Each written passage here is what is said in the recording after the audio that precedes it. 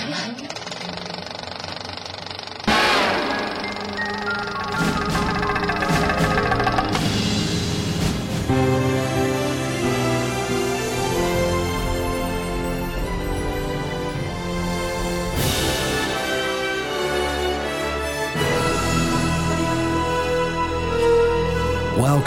to the AV Podcast Movies Edition, presented by Phil Hinton.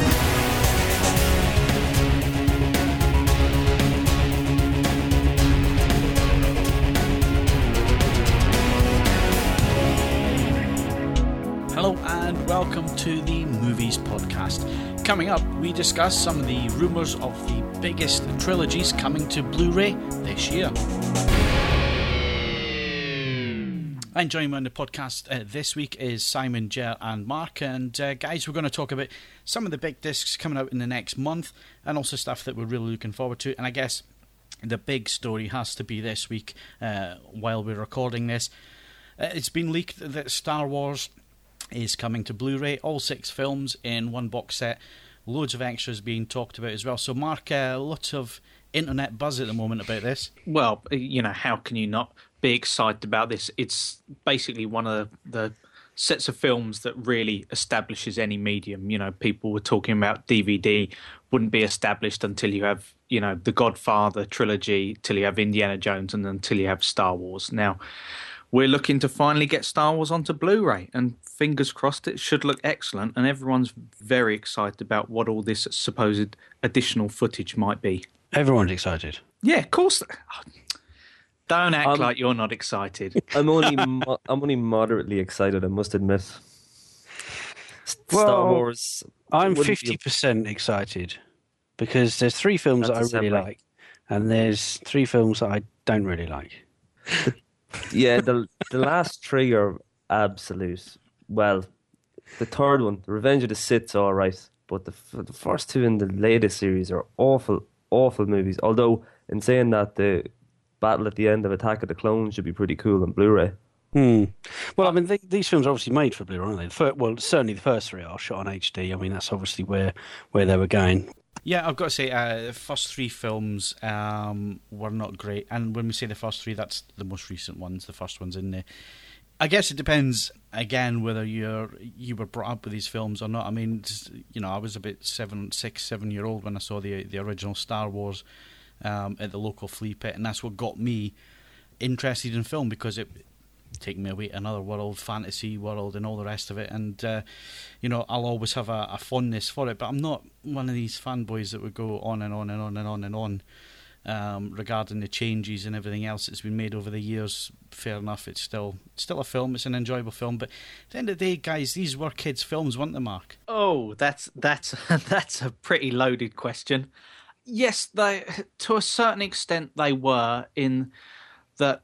Oh, Christ, kids' films is perhaps, I'd say, simplifying it a little bit too much. Yeah, I'd say, yeah, okay. Is it experience films? They're roller coaster films. They're all films that have broken new ground in terms of visuals. You know, Jurassic Park and the like have usually gone towards as wide a market as possible. They need to be as accessible as possible, because there's no point throwing money at special effects, and there's no point doing anything particularly revolutionary if no one's going to watch it. So yes, to a certain extent they were kids' films, family films, and since then they've almost been just taken on by a core audience as opposed to really being projected towards that audience. And so it's interesting to see how people's reactions to them change over the years as they themselves mature. But yeah, the films always were just accessible films. I mean, it's pretty hard to make an intellectual argument for the Ewoks anyway. Yeah, totally. And of course, I said kids' films there. What I meant to say was a more family-orientated, wide-ranging, which you picked up on there. Sorry, Jerry, you were going to say something there. Yeah, hard to make a case for the Ewoks or bloody Jar Jar Binks for that matter. I hate that guy. I guess I was like everybody else. I mean, I don't know what you guys were like, but you know, as soon as the trailer hit the cinemas back in '99 for the episode 1, I guess everybody was excited. We all had fond memories of the first 3 movies. We wanted to see how things have moved on, and I guess it was always set up to be a bit of a disappointment, Simon. Yeah, I guess so. So Phantom Menace is quite a complex story hiding in, and it's the problem with Jar Jar Binks. He's such a domineering character, but not in a good way, because everyone focuses on how crass and boring and ridiculous that character is. In the first Star Wars, the story was told through the eyes of the two robots, wasn't it? And that was a very, very good storytelling device. Yeah, it was copied from the Hidden Fortress. The two beggars, as they went through their story arc. So that's where it come from, and it was based on that. Pretty much based on that film. So it was a very, very complex story, but it naturally flowed, and it was worked really well. Now, had he used the same sort of device there with the Jar Jar Binks character as a device to tell the story through, it might have worked. But it became so fart and poo gags. It was just so annoying because there was a good potential there. I mean, Darth Maul, what a fantastic villain. The battle at the end between all the Gungans and the droids, juxtaposed with the space battle, juxtaposed with the lightsaber battle, that is terrific storytelling. And the way they bounce between the three, I really enjoyed that. And the epic battle at the end between Kenobi and Maul at the end is just is great stuff. It really did work for me. But at the end of the day, you've got this damn character that just muddies the entire screen, and you just go, why? Oh, it's so frustrating. I have to agree. The bad guys in the new series of movies are pretty cool. General Grievous is top notch, and Dark Lord Sidious, Darth Maul. You know, they're all fantastic baddies. Then you have Ewan McGregor. And why does he do that accent? Because it would be a little bit funny if Obi-Wan Kenobi was, you know, in his early 20s and broad Scottish, and then suddenly turned into an old thespian halfway through. Well, why not? He changed planets, didn't he? We're 40, 50 years later in the time. Why did he have to have the same voice? Why did he have to have the same clothes? From Billy Connolly to Quentin Crisp halfway through his life, does he? Well, why not? He had to adopt a disguise, didn't he? Well, look, I mean, I've lived in England, 15 years? I still talk with a Scottish accent. So it doesn't matter if I move to another planet, I'm still going to have a Scottish accent. Well, you know. Speaking of, I found as well, right, on the DVDs were reference standard when they come out, the THX ones, the originals. Then the new series come out, and I found that a lot of the scenes looked horribly green screenish. I know that they were, but it was though the actors were standing on a stage, and surely that is just going to be enhanced on Blu-ray. Well, I mean, the thing for me was always with Phantom Menace, the way it was transferred. And I had the unique opportunity to, and I'm going to name drop again now here, gratuitous name dropping. But you do this every podcast, isn't anyone anymore? But I did manage to speak to Rick Dean, who was one of the team that transferred these films onto VHS and DVD, and I mentioned the whole fact of the edge enhancement that you see on the Phantom Menace DVD, and it is pretty darn awful. But seemingly that was part of the process on the transfer. And when I asked them about the Blu-ray, they were a bit coy. So I'm hoping that we're not going to see the same issues a la Gladiator recently turning up on these new Blu-rays. Hopefully they are going to do new transfers of the source material and get rid of that edge enhancement effect that was on there. Hopefully, I reckon as well. Do you reckon they might do a wee sneaky like Lord of the Rings, and we'll get an edition now and then a definitive Ultra edition in about a year's time? Well, that was the thing. I think Mark's also read up on this story as it broke this week. Mark, they didn't call it the Ultimate Edition, did they? They were very coy about how they were actually going to name the set. No, but there again, you know, even if you were to call something the Ultimate Edition, someone might, you know, get a little bit pedantic about semantics and say the definitive edition could still come out. So it's never a closed door, even when you get something as the Ultimate Edition. But yeah, it's hard to ever see these films or any great trilogy as simply being a single set. I mean, if after all this time they're now supposedly either finding or choosing to let out to the public this additional footage, it's hard not to imagine that there may even be more. Yeah. And of course, I've got Laserdisc, which is the definitive edition. Obviously not. Obviously not. So yeah, they were quite coy with that side of things. No details, obviously, about this. It's just breaking news at the moment, and we're believing it's going to be around about October next year, which would, guys, be the 35th anniversary. Have I got my maths right there? Yeah. 77 is when the first one came out. No, your maths is off by 1 year. Oh no, size right. 77. I know there was talk that they were tying it in specifically, that it looked very much like that, as well as the Aliens, quadrilogy. Oh my God! I cannot wait for Aliens. Would be tied into specific anniversary dates, and it always seems to marry up when you get these decent sized box sets come out. Yeah, well, Alien was 79 for Alien. Yes. Yeah, so listeners, talk amongst yourselves a minute while we do the maths here. Well, 77 and 35 is 2012. So unless they're going to have a 34th anniversary edition this year or next year, which would be a bit lame, we might be waiting until 2012 for this. But is that right? But you can't account that 77, so you'd have to, or do you? This is tough. This is a stumper. Is it 77 plus 35, or do you take 77 as one of them, and then it would be the 30th? I'll tell you what, we're finding this pretty difficult.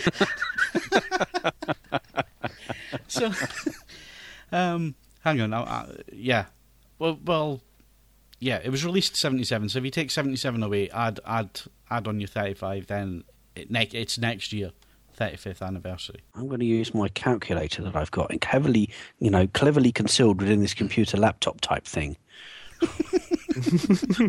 Okay, so moving on. I mean, guys, I guess we're excited about this. I mean, I've always been a fan of the films. I'm not a fanboy, but I've always been a fan of the films. The first three, the newest films, not really that great, although I have enjoyed the Clone Wars stuff. And I can't help thinking that maybe if the first two films in the new trilogy had followed the Clone Wars examples of action and adventure, and instead of this storyline of politics and all the rest of it, Mark, maybe it would have been more successful.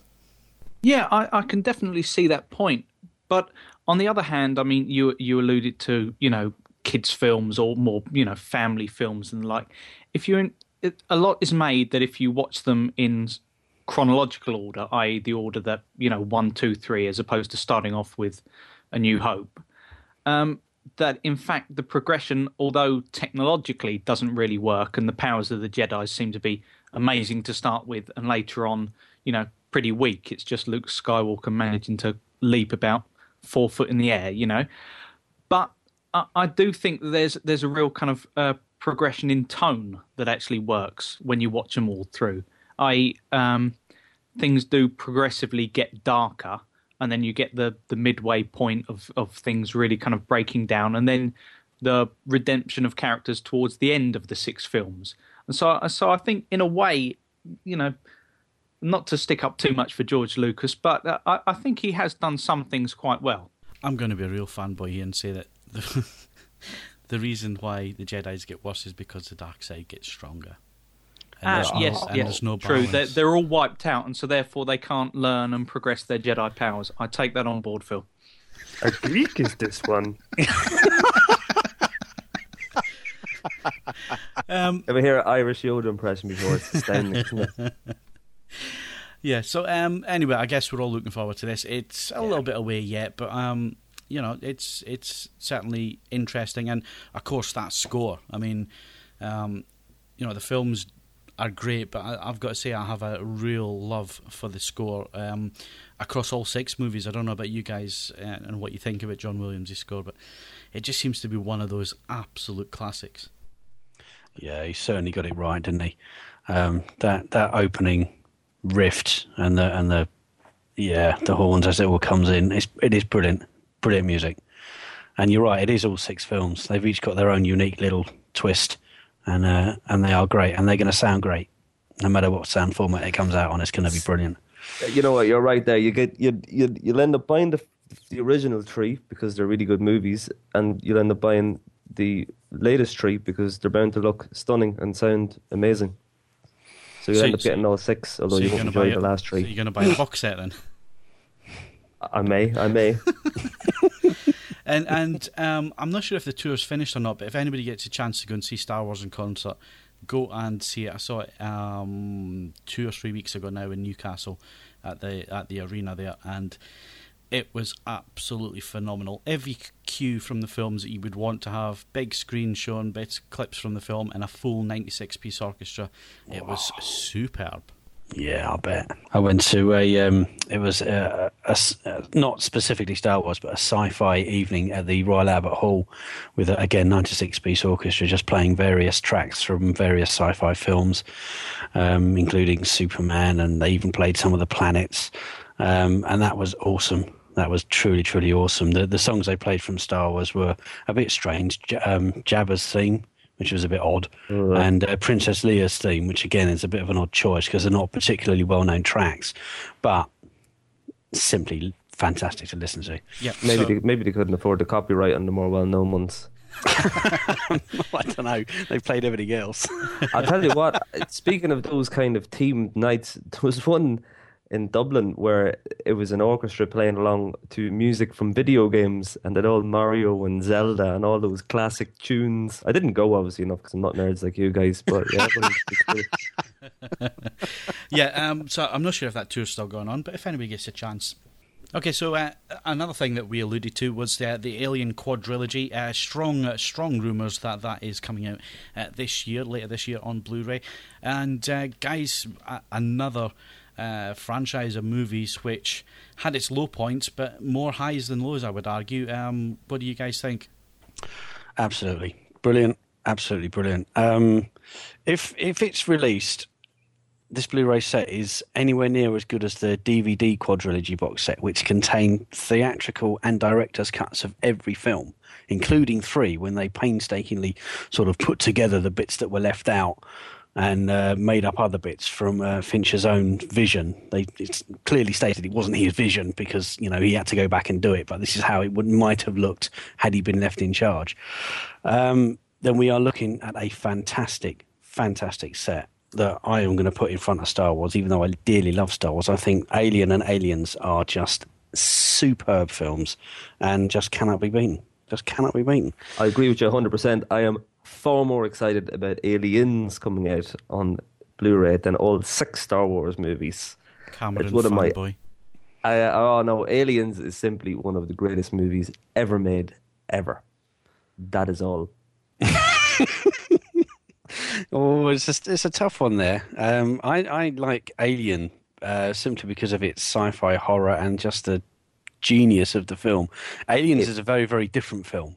Very different in tone. If the question was, after the first viewing, which one did you like better? I would say Alien. But it loses the suspense because you know what the alien looks like. And Aliens gives you loads more aliens, which is what you really want. So Aliens is a better film. Quantity rather than quality. Oh, absolutely. Well, when you know what they look like, you want to see them all the time.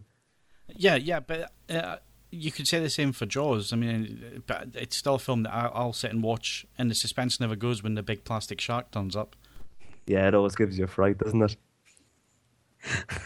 See, that's the film we're waiting for. Aliens and Alien looked fantastic on DVD. Really did a good job with the remastering, I think, anyway. And I think these could be stunning, stunning discs. Mm. Yeah, well, that trailer that's floating around the web, if you can get that in 1080p, which some places are showing it, I believe it's even someone's listed it on the forums. I think if you look for it, it does look very, very nice indeed. When's that coming out this year? Yeah, it's supposed to be summer this year. Yeah, I'd like that for review. It's touted as this year. Oh well. Yeah, the trailer supposedly on Minority Report, which is coming out next month. So that'll be interesting. Yeah, Alien 3 though, I didn't really like Alien 3, and the 4th one was absolute tripe. What's Alien 3? Alien 3, that's the one where the Lord Sycamore uproots itself and starts slaying everyone. Yeah, and of course Cameron used that in Avatar, didn't he? He did, yeah. Oh, No, very it's good. not. The Alien 3 is all right, but I mean, like, not a patch on the first two. Hopefully they come out separately. That would be the ideal scenario. I never understood why this faraway planet that was a prison was full of Yorkshiremen. Yeah. It was a little bit odd, that, but it was a shame, I guess, that Fincher never got to give us his vision basically on that one. Yeah, which is why if you watch that director's one, it's a very, very different film in tone and the way it's shot. So it's, it's actually quite a watchable film. It's not right. It's still flawed, but it's certainly better than the theatrical monstrosity that was released. Yeah, it's horrible. Yeah, I think the problem was the CGI aliens. That really was a bad choice. Yeah, it was all just. It just wasn't a good.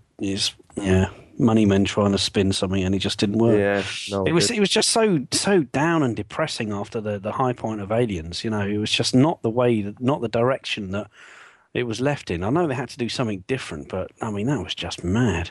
Yep. See, for me, had that have been gotten right, I think that I would have happily cut off and said, right, leave that trilogy there. I know I might be a little bit in the minority, but I'm not the biggest fan of Aliens. What? No, What is wrong with you, Mark? simply because I feel the first was a classic, kind of haunted house in space type affair. It was all about tension. It was all about subtlety and, directing the camera in very minute ways to draw the viewer's attention to specific parts of the frame. And Aliens was just about large guns and has some of the clunkiest dialogue in it that you're ever likely to hear. But people gladly look past that because they say, look, the ship's crashing. How brilliant is that? Or an alien queen, fighting with some kind of industrial robot. Oh, I can't wait to see it on Blu-ray. It sounds so brilliant. Game over, man. Game over. I think we'll agree to disagree on this one. Fair enough, Mark. Fair enough. Yeah, fight. Handbags at the ready. Okay, so I guess that's got to be one of the big releases this year that I think everybody's going to be looking forward to. So I guess the question now is, if we've got the Alien quadrilogy coming, Star Wars touted as being next year. What other big classics do we really want to come? And I'm going to say that I'm looking forward to the Back to the Future trilogy. It's been on Sky in HD quite a few times now. So obviously there's good scope for that coming on disc. And I guess the other one, guys, is Indiana Jones. So let's take Back to the Future first. Well, Back to the Future 1 and 2 are absolutely awesome. Back to the Future 3 is very, very good. But the flying train, I mean, like, it just kind of took it a bit too far for me. It just, Back to the Future Part 2 is one of my favourite films of all time. I absolutely think it's phenomenally good. And I can watch the first one over and over again, but I rarely go to the third one because I just find it a little bit too ridiculous, even though it is a bit exciting. Yeah, I guess the third one, I always take it as a bit of fun. I always took it as the producers maybe saying, well, let's have a little bit of fun with the last film. Let's put them in somewhere that you can have your own jokes like Clint Eastwood and there's loads that you can do with the Western theme. So certainly that's always the way that I've looked at it. I don't know about you other guys, but I've always looked at the third one as just a bit of fun to wrap up the trilogy, basically. In many ways, you're back to the kind of archetype of Star Wars, though. First one sets the scene, second one's a bit darker, and the third one, you introduce the Ewoks or you have flying trains. It becomes more of a kind of family film that everyone wants to go to. Yeah, good point. Ewoks and flying trains, they're very similar. Well, you see, the thing that ruins it for me for number 3, and I'm going to say it now, and I'm probably wrong with this, but so Marty goes from, Doc goes from, and spoilers alert if nobody's seen this. So in the second one, Doc gets struck with the lightning. Yeah, goes back to 1885, hides the DeLorean in the mine. Yeah, it can't fly again. Blah blah blah. So Marty in 1955 gets a letter, then goes into the mine, gets a DeLorean. Doc in 55 fixes it. He goes back to 1885, puts it in a cave, and notices that the fuel line's broken. Yep, you with me so far? Yeah. Mm-hmm. Okay. Yep. So why didn't they go to the old mine, okay, and get the fuel out of the DeLorean that had been buried in the old mine? Yeah. Can I just say, given that you've already said that you're not such a fanboy of Star Wars to be talking about all the minutiae of the plot and the like, you've thought about Back to the Future far too much for me. Yeah, I'd say you've even written this out, haven't you? Trying to make sense of it. Well, maybe some sort of parallel dimensions, Jobby, where when Marty took the 1955 DeLorean back, the one in 1855 disappeared because it had come back. You know what I'm saying? It's got a flying car in it. And a flying plane. And it's a DeLorean that was made by a cocaine dealer, so there you go. Yeah. Allegedly. Allegedly. I wonder, only a cocaine dealer could think of a flying car. Yeah, man. But while I'm destroying the trilogy for people, let's go to the second film, okay? They're in the future. He throws away the book, yeah? Yeah. They get in the DeLorean. They go to Hill Valley or wherever it is that they go. No, Hilldale. They go to Hilldale, where Marty and Jennifer are old. Jennifer's stuck in the house. So Doc and Marty go to try and get it, and old Biff steals the car. Yep, with me. Yep. He goes back to 1955. Yep. Yep. Gives the almanac to his teenage self. Yep. Yep. Yep. Mm-hmm. And then he allegedly takes the DeLorean from that point in time back to the point in time where Doc and Marty are in the future and leaves the DeLorean for them. Yep. Yeah. They then go back to 1985 and it's a different timeline. Yep. Mm-hmm. With me?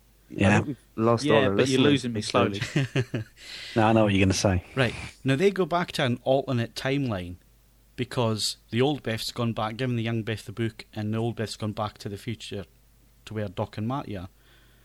But if given the book to the teenager teenage Biff changes the timeline, then the old Biff, when he goes back to where Marty and Doc are, he wouldn't end up in that timeline.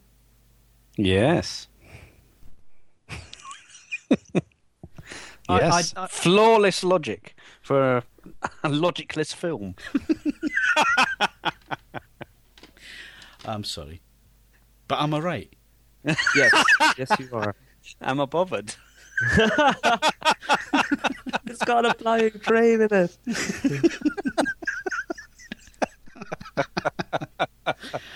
Oh, dear me. Anyway, so Back to the Future, that's something that I would like to see. You guys? Yes. Yep, absolutely love the second film. Even though I've just ruined it for you. Well, can no, take your- no, you haven't ruined it because Because the he minute wasn't that listening. No, yeah, well, that was one reason. But the second reason was because as soon as I saw the flying car, I decided to suspend all disbelief at that moment. So I didn't really apply the same scrutinous logic to it as you did, Phil. What do you mean? It's real. It was a documentary. So moving on from Back to the Future, we've got to be quick because we're running out of time now. And Indiana Jones trilogy. Now, we've had Indiana Jones 4, the absolutely diabolical, it should never have been made film. But the original trilogy, guys. Oh, yeah. Oh, yeah. Brilliant. Yeah, In absolutely. fact, I would go as far, if I may be so bold, to say that it is one of the very, very few flawless trilogies, where all three movies are fantastic. What about that horrible kid in the second film? Oh, Miss Dr. Jones, he's brilliant. Yeah, I don't mind the kid. It's her that I cannot stand. She screams every scene. Yeah, but when she gets the big centipede in her hair, that totally makes up for it. I wish I'd have gone in her mouth and choked her. But I mean, what made her so attractive that Spielberg then married her? I just don't get that. Well, She was the way she sweaty. screams. She was... I was going to say because she's sweaty and her shirt was open. That's much better. Okay, right, so let's start with the first film, Raiders of the Lost Ark. I've got to say, I think it is one of the all-time classics. Second film, I liked the score more than I actually liked the film. It was okay, it wasn't great. Third film, I like it because it's a bit like Back to the Future 3. It's a kind of let's have fun with the whole thing. Let's introduce Sean Connery, who's only 4 years older than Harrison Ford, as his father, and have a bit of fun, which I like the last one, the first one. Second one, take it or leave it. I don't know about you guys. First one, absolutely fantastic. Second one, I love the Temple of Doom. Temple of Doom's my favourite. I'm not too sure why, but it's almost as though it's, you know, up to date Sinbad movie, which I've, you know, obviously love. I spent ages as a child trying to remove other people's hearts with my fingers, like that guy used to do, and got into trouble with so many young boys' mums for hurting them. They're going home with 5 little bruises on their chest, and he's nothing but trouble, and he's got burning hot stones in his handbag as well. What the hell is he doing? Yeah, but is that something a 25-year-old should really be doing? Yeah, that is true. That is true. Sorry. Just trying to get away from Jeb. Yeah, I think the second one was perhaps actually needed, that it should be a slight different tone. It moved away from the kind of boys' own kind of, you know, what am I trying to say? A bit like the Hardy Boys kind of fighting the Nazis. You know, it was a boys' adventure style novel mood. And I think they had to move away from that in some way. And it was always going to be moving off to some ancient land, be it, you know, Egypt and the pyramids or somewhere like that they find some kind of danger. But as soon as you head back to fighting slightly kind of camp Nazis, it's always going to make a classic film. Been released here, uncut yet? Because it was a trilogy or no, the second film was no, cut, second film was cut for the DVD release. I think that's why everybody bought the box set from the States. From the States, yeah, I know, I did. Oh, I got the box set from the States, but I didn't realise it was uncut. I must go and watch that again. Yeah, I have to say, it has got one of the worst mannequins falling into a river full of crocodiles I think you're ever likely to see. Yeah, that is very true. It's up there with a plastic shark as far as I'm concerned. Yeah, but you got to suspend disbelief. Oh, yeah. flying cars, you know. And I'll tell you what, it's quite scary. You know when they open up the Ark in the first one and all the guys turn old really, really quickly? Yeah, and the melt away, yeah. Yeah, that's pretty scary now, yeah. No, Indiana Jones, top notch. That was a bit random, wasn't it? Cut that bit out. It made me look like a moron. What do you mean, look like him? Yeah. Okay. What's wrong with me? Okay, well, I think we've had enough jovial conversation for one podcast. Sorry we didn't get any relevant news out there, apart from Star Wars and Alien coming and us adding our wants list, but as needs be, let's hope that those last two trilogies do come out on Blu-ray, and we look forward to the other ones. Come back and join us next month. We're going to do our movie reviews podcast the first week of May, hopefully. We'll be around with that one. But for now, I just need to thank Ger, Simon and Mark. So thanks, guys. Thanks very much, Phil. Thanks, Phil. And if you have any feedback on this podcast or any of the other podcasts, then head to the podcast forum and put your feedback under this, or you can email us, podcast@avforums.com. This is Phil Hinton saying thanks very much for listening again, and we'll see you next month. The AV Podcast was presented by Phil Hinton. Original music by Andrew Bassett and Richard Cosgrove. The AV Podcast was mixed and produced by Phil Hinton, and the senior producer was Stuart Wright. All content, including sound clips and music, is copyright material and featured for promotional use only. The AV Podcast is copyright M2M Limited.